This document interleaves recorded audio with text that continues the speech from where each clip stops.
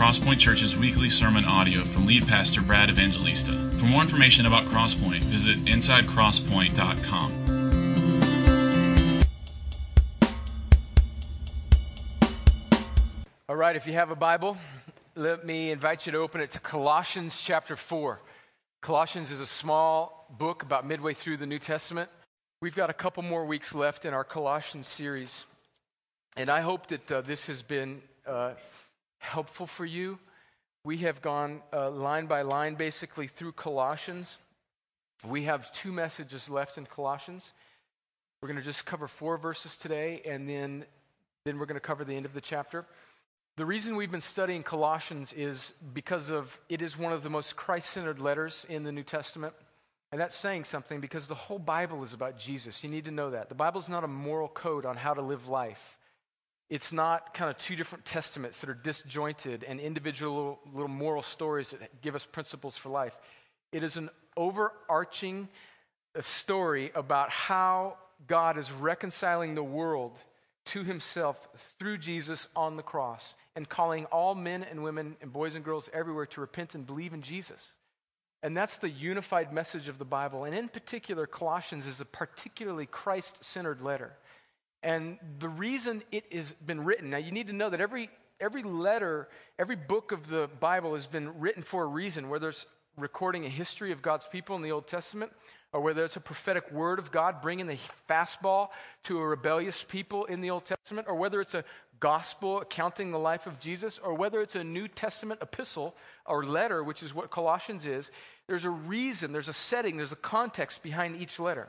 And the context of Colossians, just to catch us up a little bit, because it's been a while since I've talked about this, and we weren't in Colossians last week, the context is that Paul is writing to a group of people who are being subtly led astray by a sort of super spiritual teacher that is coming in and teaching them that Jesus is okay. Yes, accept the Jesus that Paul is preaching, but you need to add a little bit something to it, kind of a higher knowledge. I think something that we could kind of connect with is that sort of a super spirituality that sometimes floats around in the American church. Like, yeah, that's okay, but you need to kind of you need to do this. You need to practice this particular deal. In their age, it was you need to be a little bit more Jewish. Maybe you need to get circumcised or practice our dietary laws, or you need to do this little thing, or kind of attain or have this teacher or this guide. For us, it may be a set of music or a worship style or a particular liturgy or a particular style of church. Whatever it is, it becomes a heresy if it leads us away from the simplicity that is in Christ, because Jesus, faith in Christ plus nothing else is what justifies us. And so Paul is trying to refute that super spiritual trick that is potentially leading the Colossians astray, and he's writing to them about the simplicity and the supremacy and the sufficiency of Jesus. It's not to say that we don't need to know some other good things, but there is a sufficiency in believing and trusting in Jesus.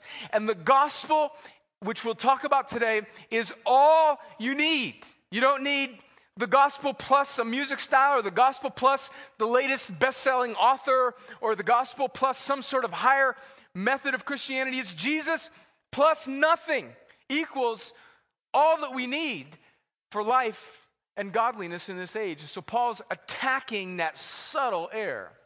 And that's what he's been doing through this book. He started out in the 1st and 2nd chapter, really laying down some doctrinal statements about how Christ has reconciled us through his work on the cross. And that alone is what justifies us.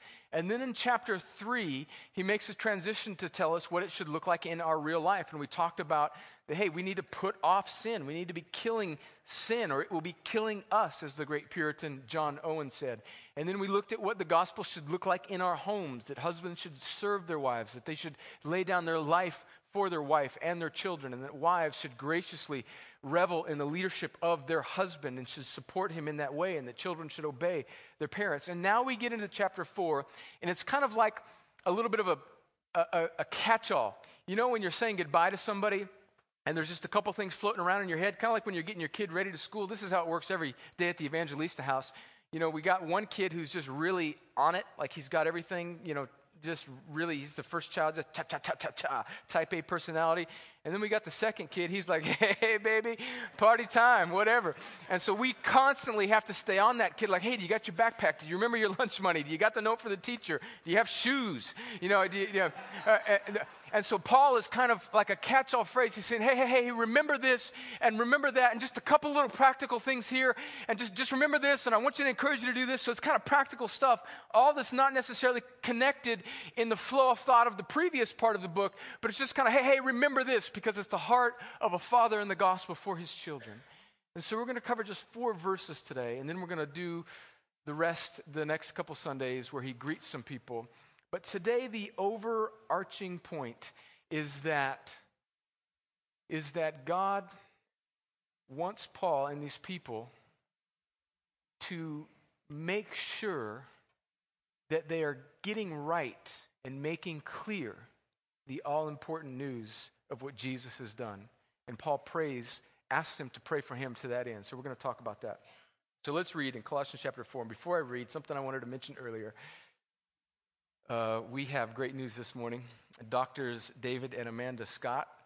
Amanda serves on our worship team, and David's just been a great part of this church. I had the privilege of marrying them a couple years ago, and we just found out, well, I just found out, they didn't, but they recently found out that they are expecting their first child, and so we are just thrilled for you. They are both pharmacists and have just building their lives on the gospel, and we are so thankful for you. Evidently, you've been doing a little bit more than counting pills, my friend. So, way to go. We are very grateful. That will be their first child. All right, let's read Colossians chapter 4. I'm going to read, pray, and then we're going to work our way through this text. Paul writes in Colossians chapter 4, verse 2, "Continue steadfastly in prayer, being watchful in it with thanksgiving. At the same time, pray also for us, that God may open to us a door for the word, to declare the mystery of Christ, on account of which I am in prison, that I may make it clear, which is how I ought to speak. Walk in wisdom toward outsiders, making the best use of the time. Let your speech always be gracious, seasoned with salt, so that you may know how you ought to answer each person." Well, let's pray and ask God to help us understand this morning. Lord, we're so thankful for your Bible. We are, as we mentioned earlier, distracted people. We need your help. We vacillate between 2 extremes of being self-absorbed in our sin and failure, or being self-righteous in our success. And so, God, we need you like only you can do, by the power of your Holy Spirit, to come into this room in a special way, and into our minds and into our hearts. And we need you to lift our heads from ourselves. We need you to make these simple words from Paul come alive to us. I, in particular, need you to use my weak and feeble words to bring life and encouragement and conviction and satisfaction and clarity in Christ today. And Lord, ultimately, we need to see and savor Jesus. We don't need a cute little sermon and 3 little points on how to have a better Thursday or a better attitude. God, all those things certainly are part of living for you, but they all are a spill-off of the greatness of Christ. So Lord, today we need to see Jesus. We need to recalibrate our hearts to what he has done for us. This good news of the gospel. Lord, we have Christians in this room who need to be encouraged, who need to be freshly convicted and freshly amazed at the work of Jesus on the cross. And we have very likely people in this room who are not yet believers and followers of Jesus, and they need to be made alive. They are dead and rebellious and lost and separated from you, and what awaits them is judgment forever unless they repent and believe. So God today is This is an important time. Would you, in your kindness and through the grace of the preached word and the power of the Holy Spirit, would you draw somebody to Christ today? And God, this can only happen because you will it. So do what only you can do and use me, Lord. I am a crooked stick. I am a hypocritical, self-righteous, arrogant, confused, insecure preacher. And I need your help today. So Lord, would you draw a straight line with this crooked stick? In Jesus' good name, amen. Our outline today is just going to be the verses itself. So let's work our way through it. We want to settle down on verse 4, but we're just going to work our way through it.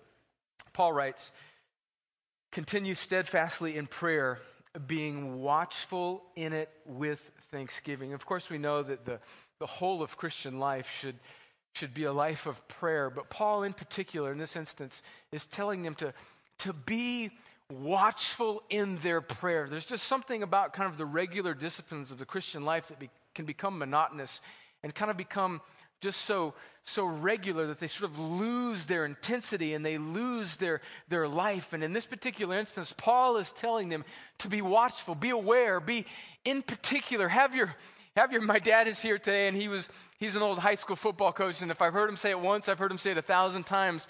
Keep your head on a swivel. You know, so if you're like a linebacker playing and you're getting ready to tackle somebody, get your head up because the ball may be coming. He never said it to me because I never tackled anybody. I was a wimpy little quarterback. I didn't like to get my uniform dirty. But I did hear him say it to my brother, who actually was a real football player. Get your head on a swivel. Be aware of what God is doing. And he's telling the Colossians in particular to be watchful, to be alert, to think about what God wants to do in and through you as a community. This is particularly important to us because we live in the Bible Belt, man. And there's a church on every street corner. Here's the question we get asked when we meet people in the community. Where do you go? Like, that's the question. Like, where do you go to church? Where do I go? I mean, you guys have heard me rail against, where do I go? I mean, I go to the dry cleaners to pick up my clothes. I go to the gym. I go to Piggly Wiggly to buy bread. I don't go to church. Like, we are the church. We are God's lights here in this world. And Paul is telling them to sort of get their heads up from the routine of just sort of monotonous Christian life and think about the fact that God, in his sovereignty and in his providence, has called little places like Cross Point and every other church in our area that believes in Jesus to be people on a mission for the gospel. So he says, be watchful and be thankful. Be thankful. Listen, I mean, we could spend all day just on that one verse. We won't, but just be thankful people. A couple weeks ago, we heard an Indian brother pastor in North India, along with one of the missionaries that we support, talking about their ministry there and the work that they're doing. And we had the great privilege to have this missionary and this pastor. I won't mention their names. They've asked us to keep all of their identity off of the internet because they serve the gospel in a hostile place where if they are found out, the American will be kicked out of the country, and the Indian native pastor will be persecuted by the radical Hindus and Muslims in his area.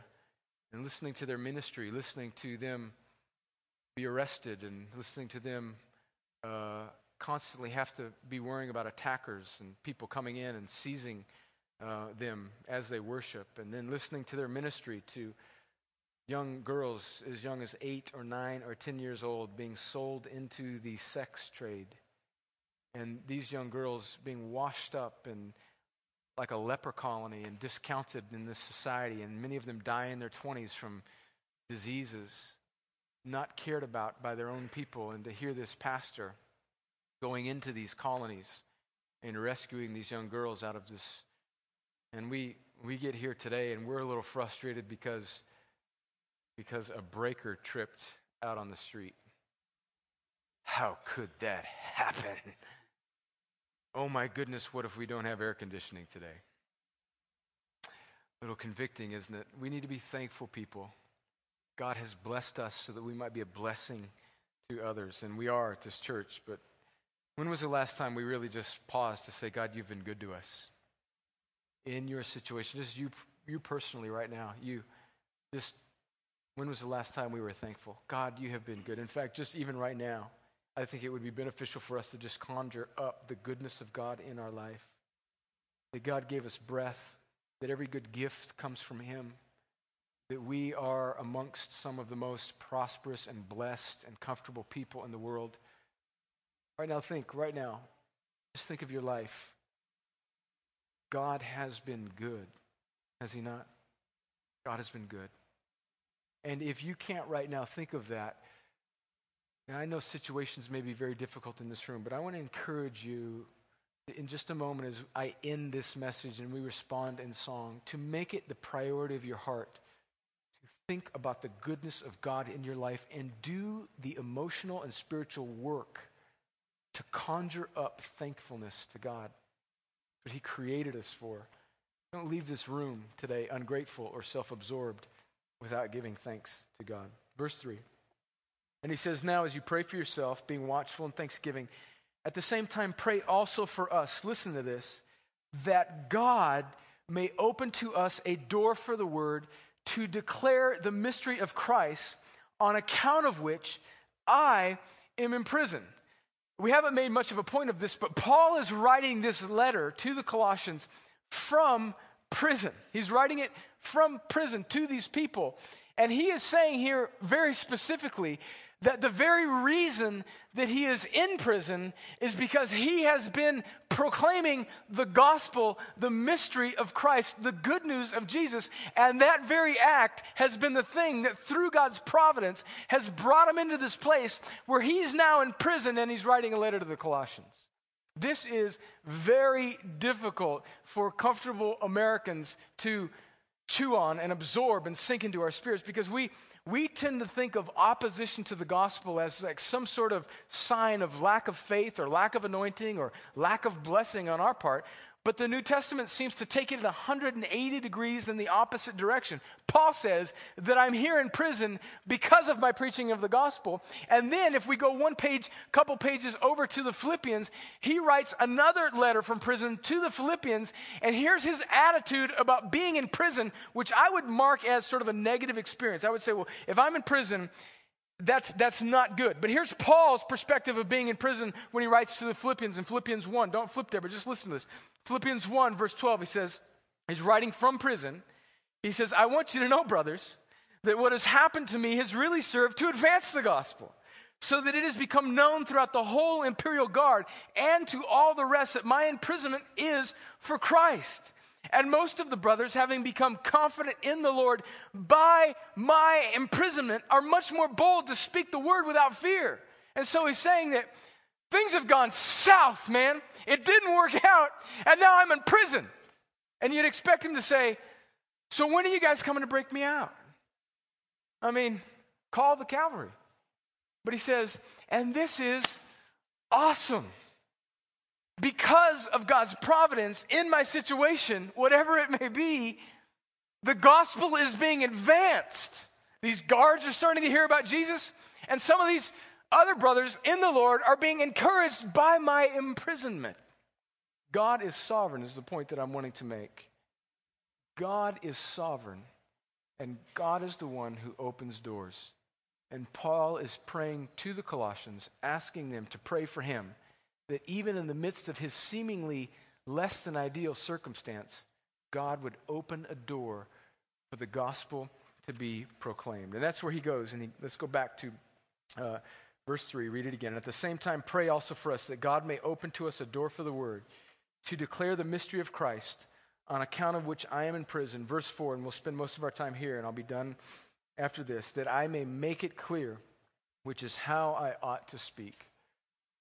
Paul asked the Colossians for their prayers that he would make the mystery of Christ, or the gospel of Jesus, clear. This implies that it is possible for us to not make the gospel of Christ, the good news of Jesus, clear. And so I want to take just a moment to make clear, to reset, to recalibrate, to once again refresh our hearts on what exactly the gospel is. if the gospel, and this is the way it is in most of America, in particular our region of America in the South, again, where we kind of live in a very religious, culturally Christian area, when the gospel is assumed in a generation, the gospel is then confused, and when the gospel is confused, the gospel is lost. And so Paul prays and asks the Colossians to pray for him that he would make the gospel clear. And I want to stop today and do that for us. That's all we care about as a church. We speak about the gospel a lot. We talk about being a gospel-centered church. We talk about being a church that believes in the Bible and is Jesus-centered. But all of that can become lip service unless we very clearly articulate what the good news of Jesus is. So I'm going to give you 4 words. We've done it before. And in particular, if you are a Christian, I want you to dial in because I want to help you potentially communicate the gospel more clearly in your life. And if you are not a Christian and you're aware of that fact, I want you to listen in particularly very clearly. I'm going to give you 4 words that I think help us summarize the gospel. Those 4 words are God, man, Christ, and response. God, man, Christ, and response. Many times in church culture, especially in the South, we think that the gospel is that Jesus loves you and has a wonderful plan for your life, or Jesus died on the cross to forgive us of our sins. Well, those statements, certainly the second one is true, but those statements don't really capture the whole of what the gospel is. The gospel, which is a word in Greek, evangelion, of which I, by the way, get my last name, is a word that means the good news. And the good news starts with the good and gracious Creator. We are not, listen to me, we are not the center of the universe. God is not the creator of all things just so that you and I might have our best life now in these 70 or 80 years. This world and everything in it, and this whole universe, centers around the great, good, glorious Creator, God. The Bible throughout in the Old and New Testament talks about how God is in the heavens and He does whatever He pleases. God, in His graciousness and in His overflowing of His joy, decided in His providence and in His wisdom to create us. The Trinity was not lonely.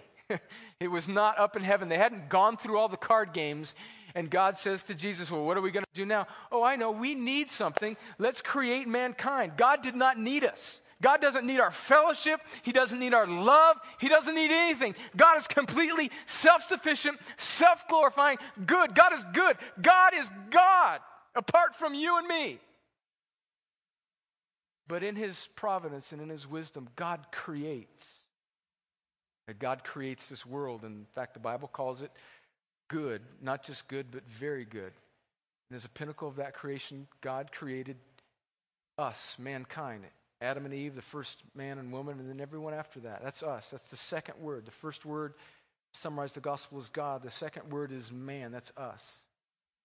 Now, in a mystery that we can never know this side of eternity, God gave us a will, an ability to rebel against Him, and we did. The Bible says in Genesis 3 that Adam and Eve rebelled against God. And then later on in the New Testament, in Romans chapter 5 and verse 12, it says that at that moment, in a spiritual, mysterious way, all of us participated in that rebellion against God. And so, although God gave us everything we needed, we have all rebelled against God. Every person in this room, whether we are a terrorist that flies planes into buildings, or whether we're good little Baptist kids that grow up in the South, every person in this room, listen to me, this may be the most important thing that you hear because you may not have heard this before, but every person in this room, whether it is through obvious sin or whether it is through a life of self-righteousness and moralism, all of us have rebelled against God. The obvious sinner rebels and goes after all these broken things. The self-righteous religious person trusts in themselves for their right standing with God. This is all a consequence of sin. We have all fallen. The Bible is full of this. If you want a deeper explanation of this, read one of the most important chapters in the Bible, Romans chapter 3. It says all of us are accountable to God. We have all fallen short of the glory of God. There's some quotations from the Old Testament, Psalms in particular, which says that each of us, we all seek to do evil deep inwardly. Even the good, seemingly moral person has, at the end of the day, if they do not trust in what Jesus did, they have rebelled against him because they are trusting in their own righteousness and in their own self, which is a crime of treason against the Creator God who made everything for himself. And so all of us in this room have rebelled. There are no good people. There are only redeemed people and rebellious people. Part of that rebellion, this is very important, it brought with it not just a neutralizing effect. It didn't just diminish us so that we get more frustrated or we can't have a good life or things are harder for us. The sin and rebellion that each person in this room has participated in, whether it's crazy sin or self-righteousness, brings with it the consequence of spiritual death. The Bible says that all have sinned and that it has killed us. It hasn't just diminished us, it has killed us. We are dead in our trespasses and sins. That's what Ephesians chapter 2 says. It says you are dead in your trespasses and sins. Colossians 2, we talked about it a couple months ago, says that we are dead in our sins. And so although we may be physically alive and emotionally alive, we are spiritually dead. Although a person that is spiritually dead may be able to accomplish many things in these 70 or 80 years that God in his common grace gives, we are all ultimately spiritually dead and separated from God. We are dead. That brings us to the third word of the gospel, God, man, and now the third word, Christ. God, in his kindness, sends Jesus to be a sacrifice, to be the wrath-bearing substitute. Because, see, God is righteous. He's just. We have rebelled against the creator of the universe, and God, because he's good and holy, and that's his character, he can't just brush over the rebellion of his creation. You may ask, and I think this is a legitimate question, you may ask, why would God even allow for there to be a rebellion? And to that, we do not have a biblical answer. There are some things that we just do not know. The Bible says in Romans chapter 11 and verse 36 that his ways are past finding out. There are some things that we do not know, and one of the things that we do not know is why God in his providence would allow even a fall. The only hint of an answer we have is in Romans chapter 9 that says that God, in his sovereign providence, allowed for this to happen so that as he redeems a lost creation, and some vessels are prepared for destruction and some vessels are prepared for honor, that God would be deemed more glorious in the universe. So God, in his self-glorifying wisdom and in his great good providence, has allowed for the sake of a fall so that there would be a display of his redeeming love in this universe. And if that strikes you as incredibly selfish or hard of God, then you need to deal with the biblical God, because that is the only answers that the scriptures point to. That reorients our life from a God who is up there wringing his hands like picking four-leaf clovers, he loves me not, to being a sovereign God who does all things for his glory and the good of his people who he's redeeming. And he has, in his providence, allowed for human rebellion so that his display, his redeeming love, his power to save would be displayed. And that's difficult for self-centered Americans to grapple, but that is the truth. And so God, in his providence and in his righteousness, must maintain his holiness. Sin must be punished. Sin must be punished for God to maintain his holiness. And sin is punished in the person of Jesus. Jesus, God in the flesh, comes and lives a life. He was a real man. He was a baby. He was pushed around in school. He was tempted in all ways as we are, yet without sin. There's nothing in this room, there is no manner of temptation that any person in this room is going to that Jesus did not endure and conquer righteously. The Bible says that he lived a perfect life. Hebrews chapter 2 and Hebrews chapter 4 talk about he was tempted in all ways, yet without sin. And so Jesus becomes the perfect man. He became what Adam could not do. He became the righteous man, the perfect man. He lived a life of perfection. Think about that for a second. Now, think if it's possible. I mean, not just sinning with your hands and your feet, But just think about not sinning internally, not like thinking anything negative. You can maybe do that for 10 seconds, right? No, is there some honesty here? Thank you, sister. But think about in your heart not even having a negative thought or a sarcastic attitude. For 33 years, Jesus did that. And that is important because Jesus becomes a perfect sacrifice. He becomes an acceptable substitute for us. And he willingly lays down his life, the Bible says, on the cross. And he dies as a substitute for us. You see, our sins had to be punished. And so what happens on the cross is God, listen, this isn't, you don't hear this very often, but God's anger, God's wrath, those are biblical words. This isn't just hellfire and brimstone, some guy, some mean old cat with big hair and a suit spitting at you in the fundamentalist South. This is Bible. God in his holiness pours out his wrath, not on all humanity, but on Jesus. And because Jesus is perfect and acceptable, he becomes a satisfactory sacrifice for all those that will repent and believe. Jesus absorbs. There's a biblical word. It's called propitiation. It means that Jesus, he's like the redeeming sponge. He takes up all. He exhausts God's righteous judgment against sin. He empties it, every drop of God's wrath against those that would repent and believe in Jesus' sacrifice. He takes it away, and then he diverts God's justice and wrath into favor for those that will repent and believe. And so Jesus becomes the wrath-absorbing, debt-canceling sacrifice on the cross. That's Jesus. That's what he does. And he doesn't just stay in the grave. He then rises again in victory over sin and death, and now commands, as the apostles say in Acts, he commands all men everywhere to repent. Now this is so important. This is so important. Do not miss this. Because the wrath-absorbing work of Jesus that diverts God's justice and anger against our rebellion and turns it into favor and blessing and life forevermore only applies, only is received by those that respond, that repent and believe in Jesus. It doesn't just happen because you're a kid that grew up in the South or because your grandma was a piano player at 42nd Baptist.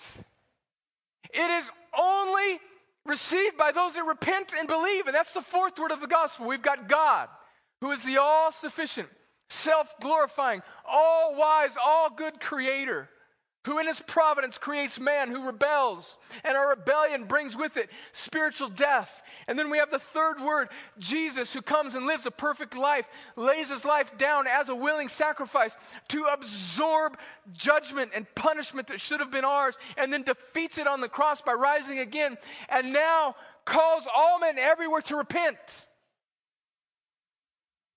That brings us to our fourth word response. This only applies to those that repent and believe. And this is the scandal of Christianity. Because we are wired, we want to do something, right? I mean, if I break your window, I want to pay for it. I want to go to a glass company. I want to go to Lowe's and I want to fix it. If I dent your car, I call my insurance company. We call the cop. We stand out in the middle of the thing, wait 30 minutes, do it, exchange things. We gotta make up. We gotta make up for our wrong. But the scandal of Christianity, the scandal of the cross, is that Jesus did it. And the only thing that makes you right with God is not trying to live better or trying to do better, but repenting and believing. These are two words. They're two edges of the same sword. It means turning from self-reliance, turning from your instinct to make it right by your own self, and trusting in what Jesus did alone. This is what the Protestant reformers called justification by faith alone. We are justified by faith. We are, the only reason we are in right standing with God is not because we, in and of ourselves, have cleaned up our act, or we've stopped cheating, or we've stopped lying, or we've stopped downloading this, or we've stopped cheating. We are justified by what Christ did alone, and faith in him. Now, if you are astute And if you're kind of a technical thinker, you may be thinking, I'm tracking with you, preach. But you just said a few minutes ago that because of my sin, I am spiritually dead. Now, how can I exercise faith when I'm spiritually dead? Oh, there's a dilemma. There's a dilemma. And here's why the good news is even better than we thought. Because the good news itself, the actual proclamation, that piece of information, that gospel, that creates what it commands. Jesus commands us to repent and believe, and with it comes the power to believe. That literally the very news, the piece of information, the gospel itself creates what it commands. A great analogy of this is found in John chapter 11 in the resurrection of Lazarus.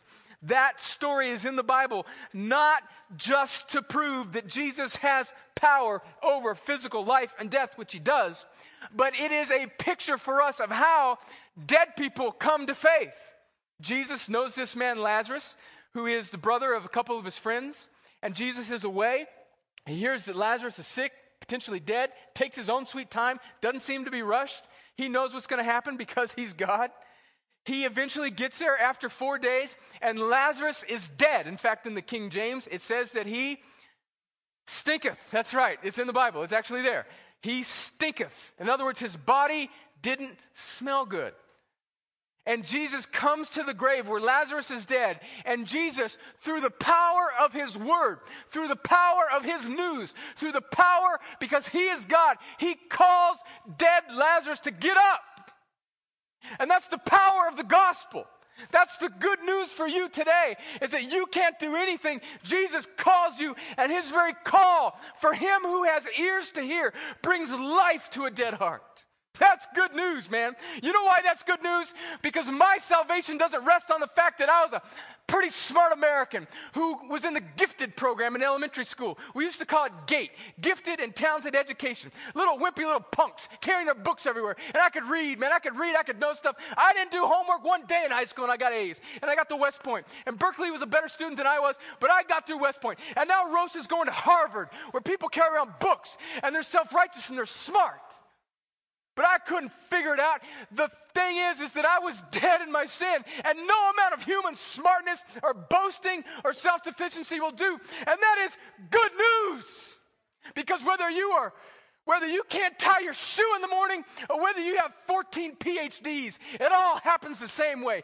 Not by human wisdom, but by the grace and the command, the life-creating command of the gospel. So you may be saying, yeah, give it up. No. You're going to give it to me, baby. Give it to me. You missed it. No, you missed it. If there's another opportunity, maybe there will be. I don't know. So here's the good news. To him who has ears to hear. Are you hearing this? Are you hearing this?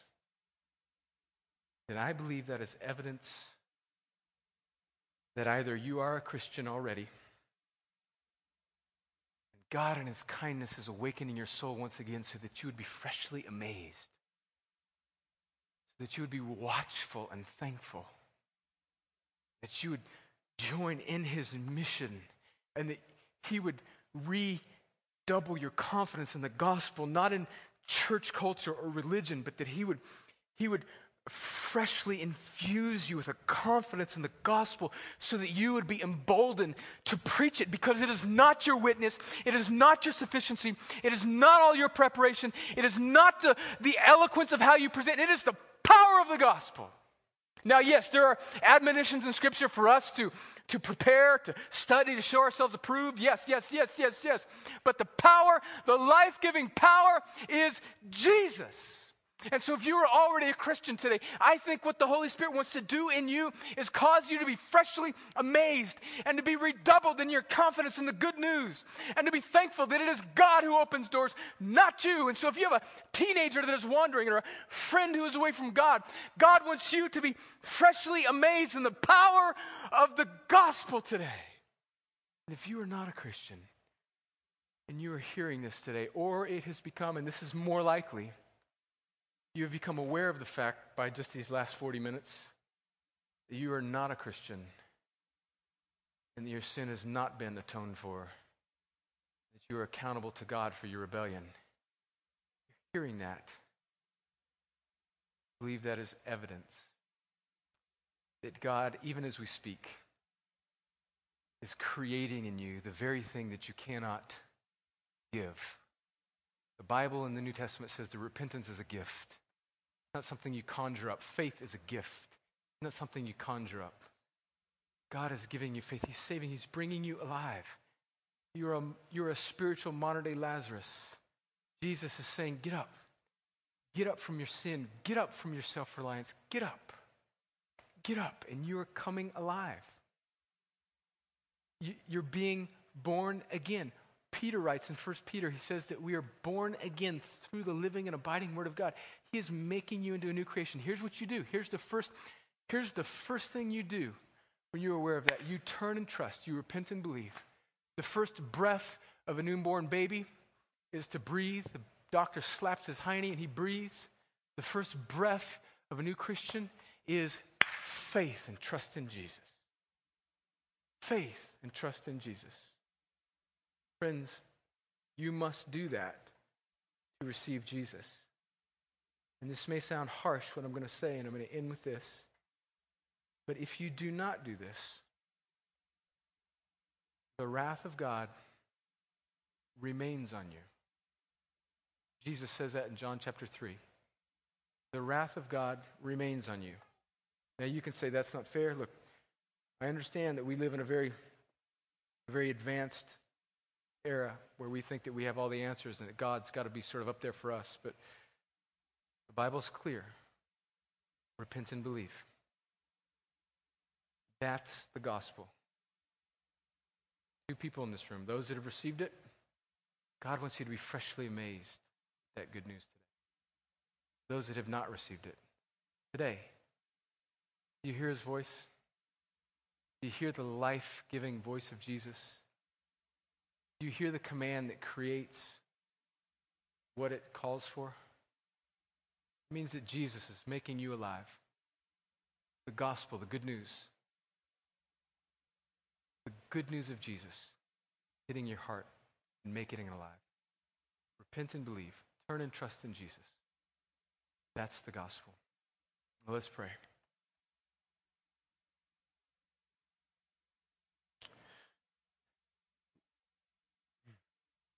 Lord, I thank you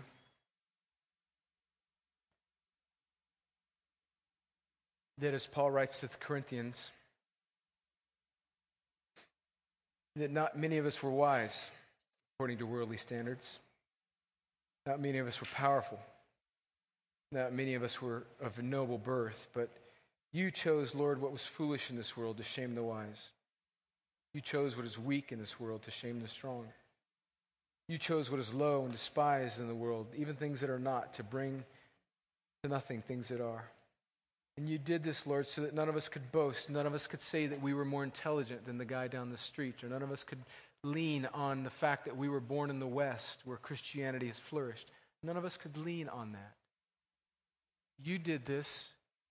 You caused this to be the means of salvation so that all glory and all praise would reflect back to you, not to human sufficiency. God, we must admit that at first blush this is offensive to us because we want to be the center of things, which is and it is further evidence of our idolatry.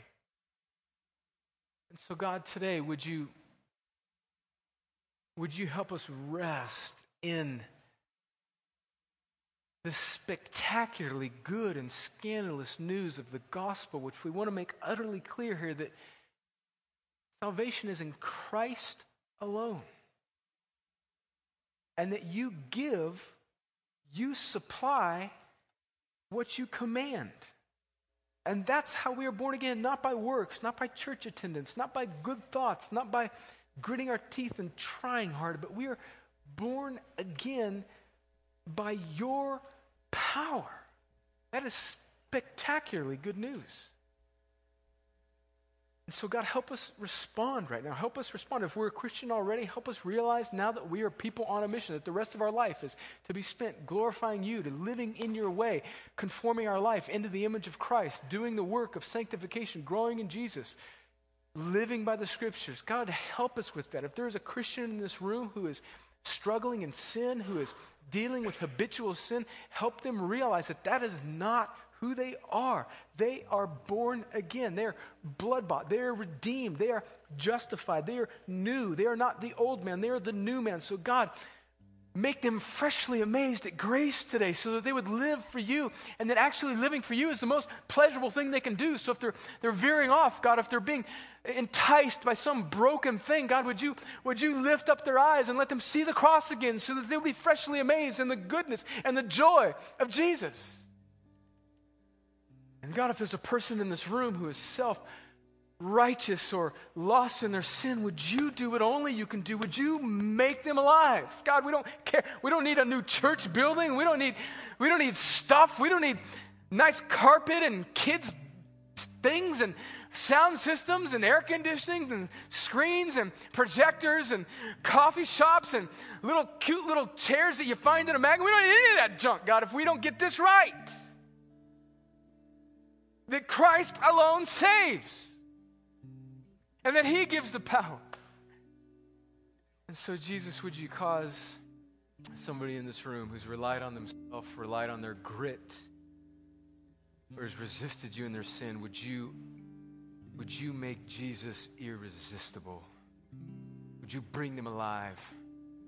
And would you cause their first breath out of that spiritual birth canal to be faith and trust in Jesus? I pray that you do this to make yourself glorious. In Jesus' name, amen.